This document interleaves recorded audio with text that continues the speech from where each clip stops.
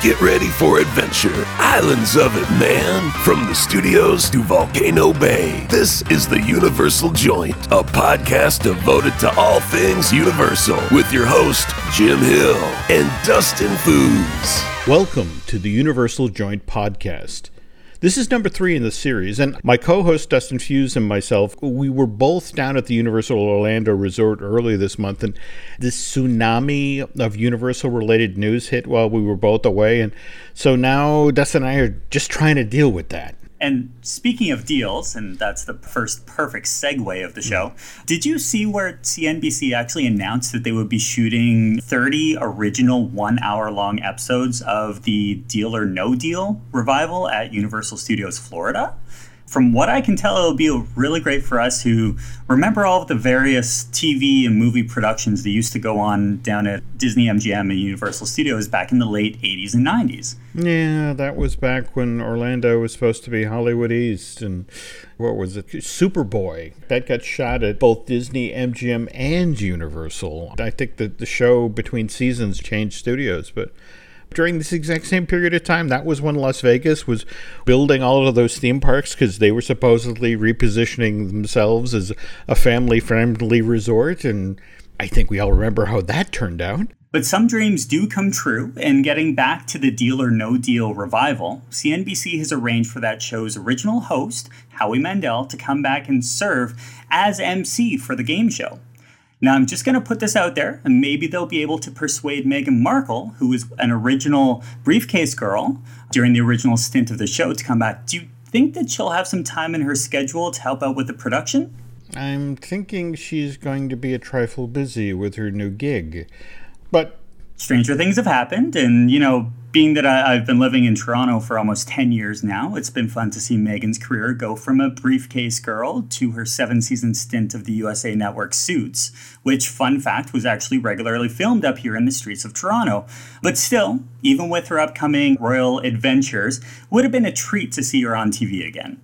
And speaking of treats, earlier this week, Universal Parks and Resorts revealed that at this year's Halloween Horror Nights, both Universal Studios Florida and Universal Studios Hollywood will feature mazes that take their inspiration from Michael Dougherty's Trick or Treat. Now, correct me if I'm wrong, Jim, but didn't Universal Orlando use that 2007 Legendary Pictures release as the jumping off point for a scare zone last year? Yes, it did. In fact, the Trick or Treat Scare Zone was located in the Central Park section of that theme park, and to be honest, it was one of my very favorite things of the 2017 version of Halloween Horror Nights. I know it sounds weird to say that a scare zone was pretty, but this one, Dustin, was downright charming with all sorts of lit up jack-o'-lanterns high up in the trees and these really cool sort of 60s period characters walking through the street. And now, something tells me that charming isn't a word that people will be using, especially after they experience the trick-or-treat inspired mazes that are being built for this year's version of Halloween Horror Nights.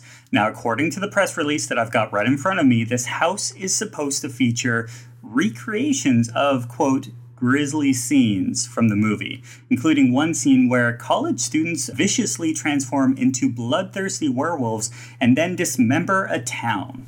Well, if last year's Trick or Treat Scare Zone is any indication of what Universal Parks and Resorts plans to do with this IP, I'm sure that this particular scene in that haunted house will have some killer design to go along with all that dismembering. Now, speaking of circling back on stuff, one of the other houses that has recently been announced for the 2018 edition of Universal Orlando's Halloween Horror Nights, Dead Exposure, Patient Zero, actually harkens back to a fan favorite maze from a decade ago. Okay, you're talking about the original Dead Exposure, which was one of the high points of the 2008 edition of Halloween Horror Nights. That maze was built inside of a sprung tent number 2 that's one of those hurricane-proof structures that they have out behind Men in Black Alien Attack and the Simpsons ride. If I'm remembering correctly, this is where the Texas Chainsaw Massacre maze was set up back in 2016. Oh, God, I heard about that house. That was the maze where once you got outside and finally thought that you were safe, they then kept throwing Leatherface at you, which I just think is just mean.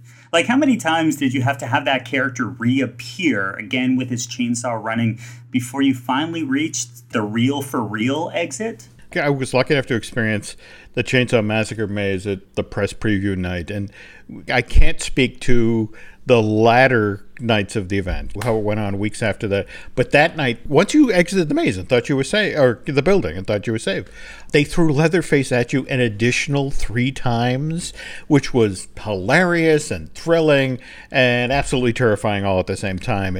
Honestly, Dustin, it was the only haunted house at Halloween Horror Nights I've ever been to that I thought should have come with a complimentary adult diaper. That's way too much information, Jim. Fun segue again. Speaking of information, out ahead of tickets going on sale for this year's Rock the Universe event. Which, for those of you who don't know, is the other after-hours hard ticket event that Universal typically holds in the fall. That's right, and this year it's scheduled for September 7th and 8th, which is the weekend before Halloween Horror Nights gets underway at Universal Studios Florida, and is also the celebration weekend of my birth many years ago. Congrats. Anyway, the Rock the Universe is a Christian music festival that the Universal Orlando Resort has been presenting since 1998. That's 6 months before Islands officially opens to the public, right? Exactly. And the Disney version, which was Night of Joy, debuted 15 years before that, back in 1983. So when Night of Joy started, it was an after-hours hard ticket event that they presented at the Magic Kingdom. It was there for a number of years before Disney World management moved the event from the Magic Kingdom over to Hollywood Studios, which I believe happened in, I think it was 2008. Was that due to construction? Not that I'm aware of. I mean, if construction had actually been a consideration here, why wouldn't Disney World's special events office have moved the Night of Joy back to the Magic Kingdom for the fall of 2010? Now, you remember that time, right? It was when serious work had begun on the new Fantasyland project, and the back half of the park was just full of cranes and construction fences. That's an excellent point. But didn't Disney's Night of Joy move over to the ESPN World of Sports complex a while back? Yeah, so that was 2 years ago. Supposedly, that's because the venue had more covered seating than either the Magic Kingdom or Disney's Hollywood Studios, and would have actually allowed for guests to experience the event, quote, regardless of the weather. Interesting. But Disney just canceled Night of Joy, right? Yep, and Universal Orlando is still going all in with its Christian music event. They've not only brought in different groups and performers scheduled for both Friday and Saturday nights, but Universal's also doing a reprogramming of the soundtrack for the event for Hollywood Rip Ride Rockit specifically for that night. All right, for those of you who don't know, a Hollywood Rip Ride Rockit is this coaster that sort of runs down the spine as you come through the entrance of Universal Studios Florida. I mean, you literally see the thing on the left, zooming up and down the production corridor there. But the cool thing about this ride is that each rider gets to pick the music that they listen to as they roll through the park. I got that right? Yeah, exactly. And it's the coaster that you'll hear the screams of people usually saying, why me, why me, why me? But it's probably one of my favorite coasters at Universal, just second to the Hulk. But when you're looking at it, it's a very interesting piece of technology that they have inserted into the ride vehicles. So only on the nights of the Rock the Universe, people who are riding Hollywood Rip Ride and Rockit can then select pieces of music that have been recorded by their favorite Christian artists. I just found it weird that on that Saturday, September 8th, the second night of the event, people who go to Universal Studios Florida they'll have the chance to listen to the Rhett Walker Band, where 1 week later, during Halloween Horror Night, in the exact same theme parks, they now have to watch out for walkers. Now, speaking of walkers, have you heard if Universal Parks and Resorts officially revealed yet that they're doing another Walking Dead maze at this year's event? Not yet. I mean, the only IP-based houses that were revealed to date are obviously Stranger Things and, as we mentioned at the top of the show, the Trick or Treat maze. But it has been rumored that The Walking Dead will be back bigger, better, and deader than ever this year. We do have some really fun stories to share on the second half of the episode of the Universal Joint podcast. Ones that are able to suggest that Islands of Adventure's Jurassic Park section is about to get a whole lot more thrilling. And Dustin and I will be back with those stories right after this break.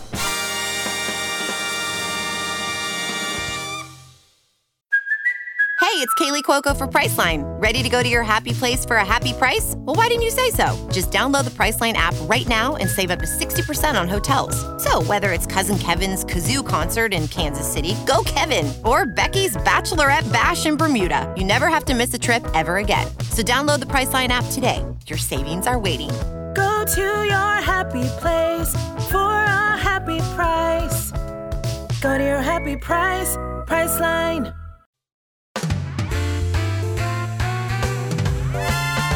And we're back. As I said at the very top of today's episode, this Universal Joint is jam-packed with theme park news. Some of which actually keys off of what we talked about in our last episode, episode 2. You're talking about that Jurassic Park 25th anniversary celebration, the thing they held at Universal Studios Hollywood this past week.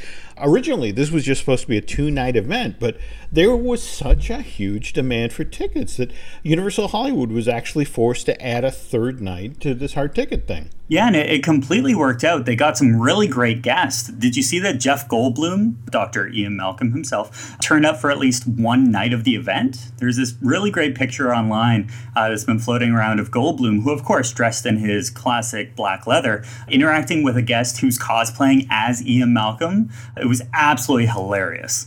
I think I've seen this. This is the one that sort of looks like Goldblum standing in front of one of those funhouse mirrors. I mean, the guy's like a head shorter than Jeff, but it's cool. Anyway, this 25th anniversary celebration, it looks like it was a lot of fun. There was Jurassic Park themed food and there was merch. And don't forget about the special entertainment. Universal Hollywood actually used this celebration, the 25th anniversary celebration, as an excuse to debut their new blue walk-around Raptor. For those of you who don't remember Jurassic World, Blue is the raptor that Chris Pratt's Owen Grady character supposedly bonded with right after she hatched. And given that Blue is so prominently featured in all the trailers and the TV commercials for Jurassic World Fallen Kingdom, which opens in theaters on June 22nd. Nice plug, Dustin. For our friends at Universal Pictures Publicity Department, be sure and send the check to Mr. Fuse. Anyway, getting back to Blue. Weren't you telling me that the walk-around Raptor is also supposed to start appearing at Universal Islands of Adventure shortly? Well, that's what the annual pass holders newsletter for the Universal Orlando Resort was very strongly hinting at in its most recent issue. That theme park's Raptor Encounter experience, which has been operating at Islands of Adventure since what? The Memorial Day weekend back in 2015? Yeah, I guess that makes sense. Given that the original Jurassic World movie opened at theaters 3 weeks after that, June 12th of that year. Anyway, the write-up in the AP newsletter doesn't come straight out and say the Blue will be showing up at the island's Raptor Encounter experience, but given that the walk-around version of the Jurassic World character just appeared last week at Universal Hollywood's Jurassic Park 25th anniversary celebration, and knowing that it's more cost efficient to build 2 characters instead of just one, the smart money is on the very same character showing up at the IOA Raptor Encounter very soon. You know, it's funny. The next time I do the Raptor Encounter, I have to admit, even though the team member that wears that outfit always does an incredible job, I have to admit, I'm going to be looking beyond the Raptor. I want to see if there's any survey stakes inside that enclosure. Oh, you're talking about Project 791. Now, this is Universal Orlando's plan to pull down a 9,100 square foot building in the Jurassic Park section of Islands of Adventure so that they can build, well, no one's really seeing anything right now, are they? That's kind of the Universal Parks and Resorts playbook. That they tend to keep this sort of stuff very close to the vest. I mean, look at that new nighttime show they've now got in the works for Universal Studios Florida. You mean the one that's supposed to replace Universal's Cinematic Spectacular, right? That was the nighttime show that was discontinued due to damage that occurred during last year's Hurricane Irma. Yep, same storm that caused the cancellation of the second night of Rock the Universe. And the second night of Disney's Night of Joy for 2017. See, it's a theme, folks. A month after Hurricane Irma, Universal Orlando announces that they're now prepping a new nighttime show to be presented out in the lagoon at Universal Studios Florida. And while Universal's PR team wouldn't reveal the name of the show back in October, they did say that this new nighttime show will feature new animation featuring characters from your favorite Universal attractions, a new storyline, new music, lighting, and special effects. And you've got the status of the show. No. All right. What I can tell you is that when I was down for the Fast and Furious Supercharged, the opening night party, they had a press platform that was set up at the very edge of the lagoon. In fact, if you've seen the footage supposedly of the Dom character who's in his muscle car that jumps into the garage that explodes with fireworks, the press platform was at the end of that road. And 3 levels up, you could look straight down into the lagoon and see this thing. One of the, I want to say, 3 platforms that have been built for the lagoon. And looking down at the mechanism and having seen the setup for World of Color at Disney's California Adventure, this thing looked very, very similar. And World of Color is a great show out on the West Coast, but that's really ambitious, though. There's lots of moving lights and fountains. It looks like the exact same sort of sunken grid setup, which, for me, bodes really well for this project. But has Universal Orlando actually said that this new nighttime show will be coming online for the summer, or are they going to hold it off to the summer of 2019? Well, as I said, Dustin, they like to play this sort of stuff very close to the vest. Though it is worth mentioning that, again, at the Fast and Furious Supercharged event, Thierry Coupe, who's a senior vice president of Universal Creative, which is the Universal equivalent of Walt Disney Imagineering, did mention that for the summer of 2019, they'll be opening a new Harry Potter-themed coaster over at Islands Adventure, one that's highly themed and will feature lots of indoor scenes, as well as a replacement for Terminator 2 3D Battle Across Time, which, of course, is on the Hollywood Boulevard equivalent on Universal Studios Florida side. Yeah, and given that the summer of 2019 is when Disney is going to be opening Star Wars Galaxy's Edge at Hollywood Studios, well, it wouldn't really surprise me at all if Universal Parks and Resorts held back debuting this new nighttime lagoon show until next year, giving Universal Orlando yet another way to battle Batuu. Do you see the announcement earlier this month coming out of the West Coast how Universal Studios Hollywood is going to be shutting down its Jurassic Park water ride in September so it can then be turned into a Jurassic World ride? What do you make of that? Well, actually, I think that it was pretty classy. Universal Parks and Resorts had the opportunity to do what we've seen many times in the theme park industry and just say, hey, it's closing next week. Or close for refurbishment and then never actually reopen. So with this one, the fact that they actually made the announcement ahead of Jurassic Park's 25th anniversary celebration, it was a great opportunity for people who are making that special trip to the theme park just to take part in the event, that they would be able to get that one last ride without feeling like they had to make another trek down.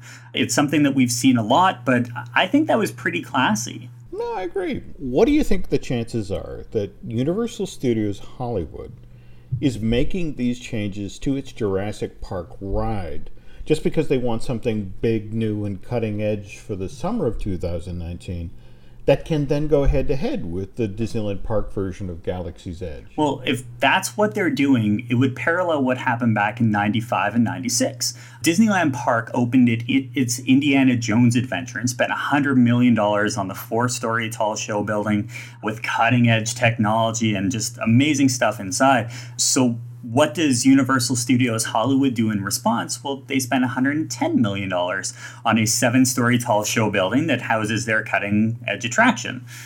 Yeah, I've heard these sorts of stories over the years of the battling between the Disney parks and resorts and the Universal parks and resorts often gets very, very personal. Well, and let's be honest here. Would Disney have spent a reported $600 million? It's a reported $600 million each, by the way, on Star Wars Galaxy Edge for Disneyland Park as well as Disney's Hollywood Studios if the Wizarding World of Harry Potter hadn't been so hugely successful for the Universal Orlando Resort. So when that park within a park first opened at Universal's Islands of Adventure, that was a key time back in June of 2010.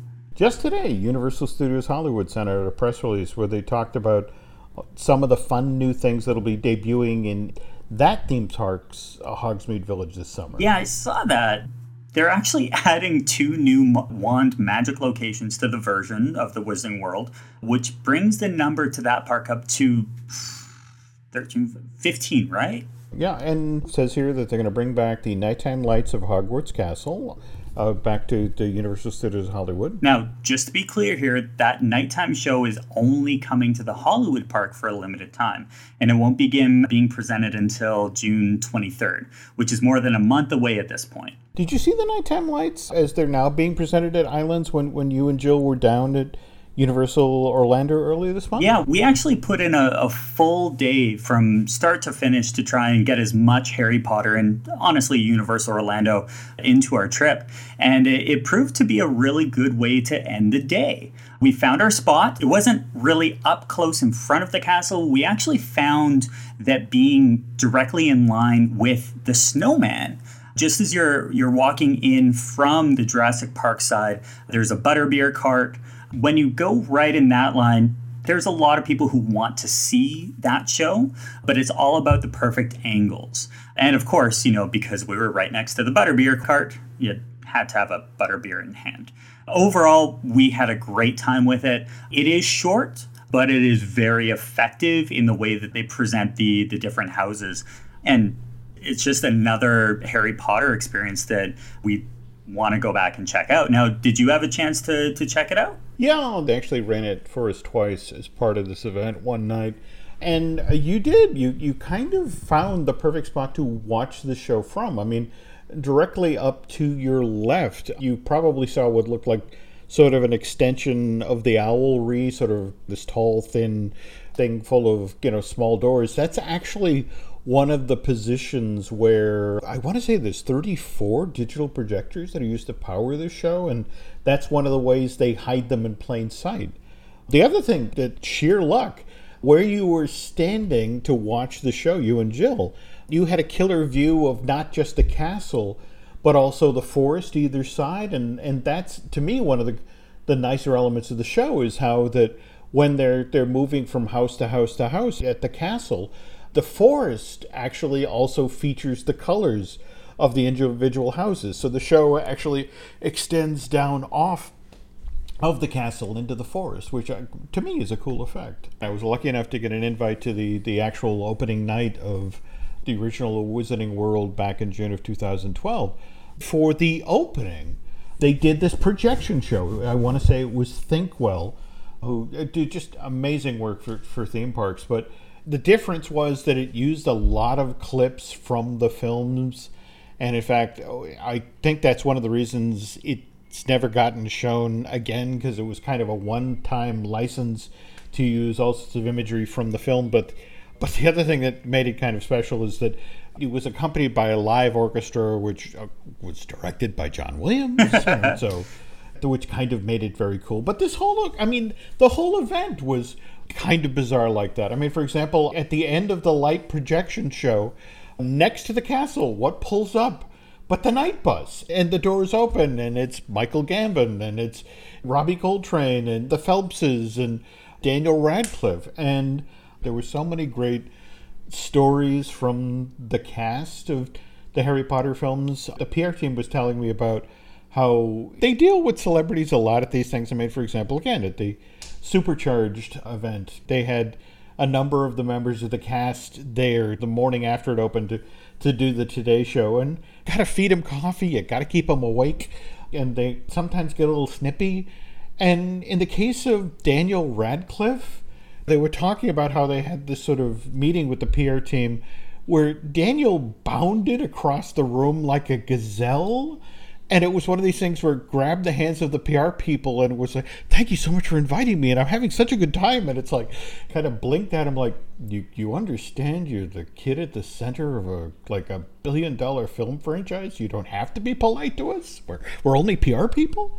But Daniel was this wonderful partner for the opening. In fact, he was part of the opening moment when they pulled down the giant faux envelope. They had this giant piece of canvas stripped over the opening to Hogsmeade Village that was shaped like an envelope that a kid gets when they're accepted into Hogwarts.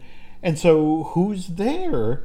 But it's Daniel Radcliffe and Michael Gambon, and they're leading the first group of kids into Hogwarts Castle. And it's just, and you saw these kids with eyes as big as dinner plates because it's like, that's Harry Potter, and that's Dumbledore, and they're taking us to the castle. So it was really kind of cool. On the other hand, a funny, weird little story here. Got to talk with the other members of the cast, Rupert Grint and the Phelpses who played the older Weasley brothers, the twins. And they were talking about just 2 or 3 weeks previous, they're over at Pinewood Studios, and they all literally shoot what at that point they thought was going to be their last scene in the world of Harry Potter. And, they've made these 8 movies together, and, everybody's teary because it's like they're looking around at the sets and it's the last time we're going to be in the world of Harry Potter, and I just can't believe we're saying goodbye to this. And 3 weeks later, they're in Orlando, and they're standing there in this recreation of the whole Harry Potter world, and it's like, oh, I guess we didn't say goodbye. I guess it's going to be here forever. And speaking of teary goodbyes, Dustin and I have somehow reached the end of yet another Universal Joint podcast here. Wait, weren't we supposed to talk about Fast and Furious Supercharged and Voodoo Donuts and how Emerald's is closing its City Walk in September and the Aventura is opening in August? You're right. Okay, folks, I promise that on the very next Universal Joint, which will be coming soon. Very soon. Like within the next week or so? Absolutely. On the very next episode of Universal Joint, we'll talk about all that stuff at Universal Orlando. Plus the DreamWorks Theater Show at Universal Studios Hollywood. They've got that new Kung Fu Panda, The Emperor's Quest, 4D movie attraction opening shortly, don't they? This is Dustin's way of saying we've got an awful lot of material to cover in our upcoming shows.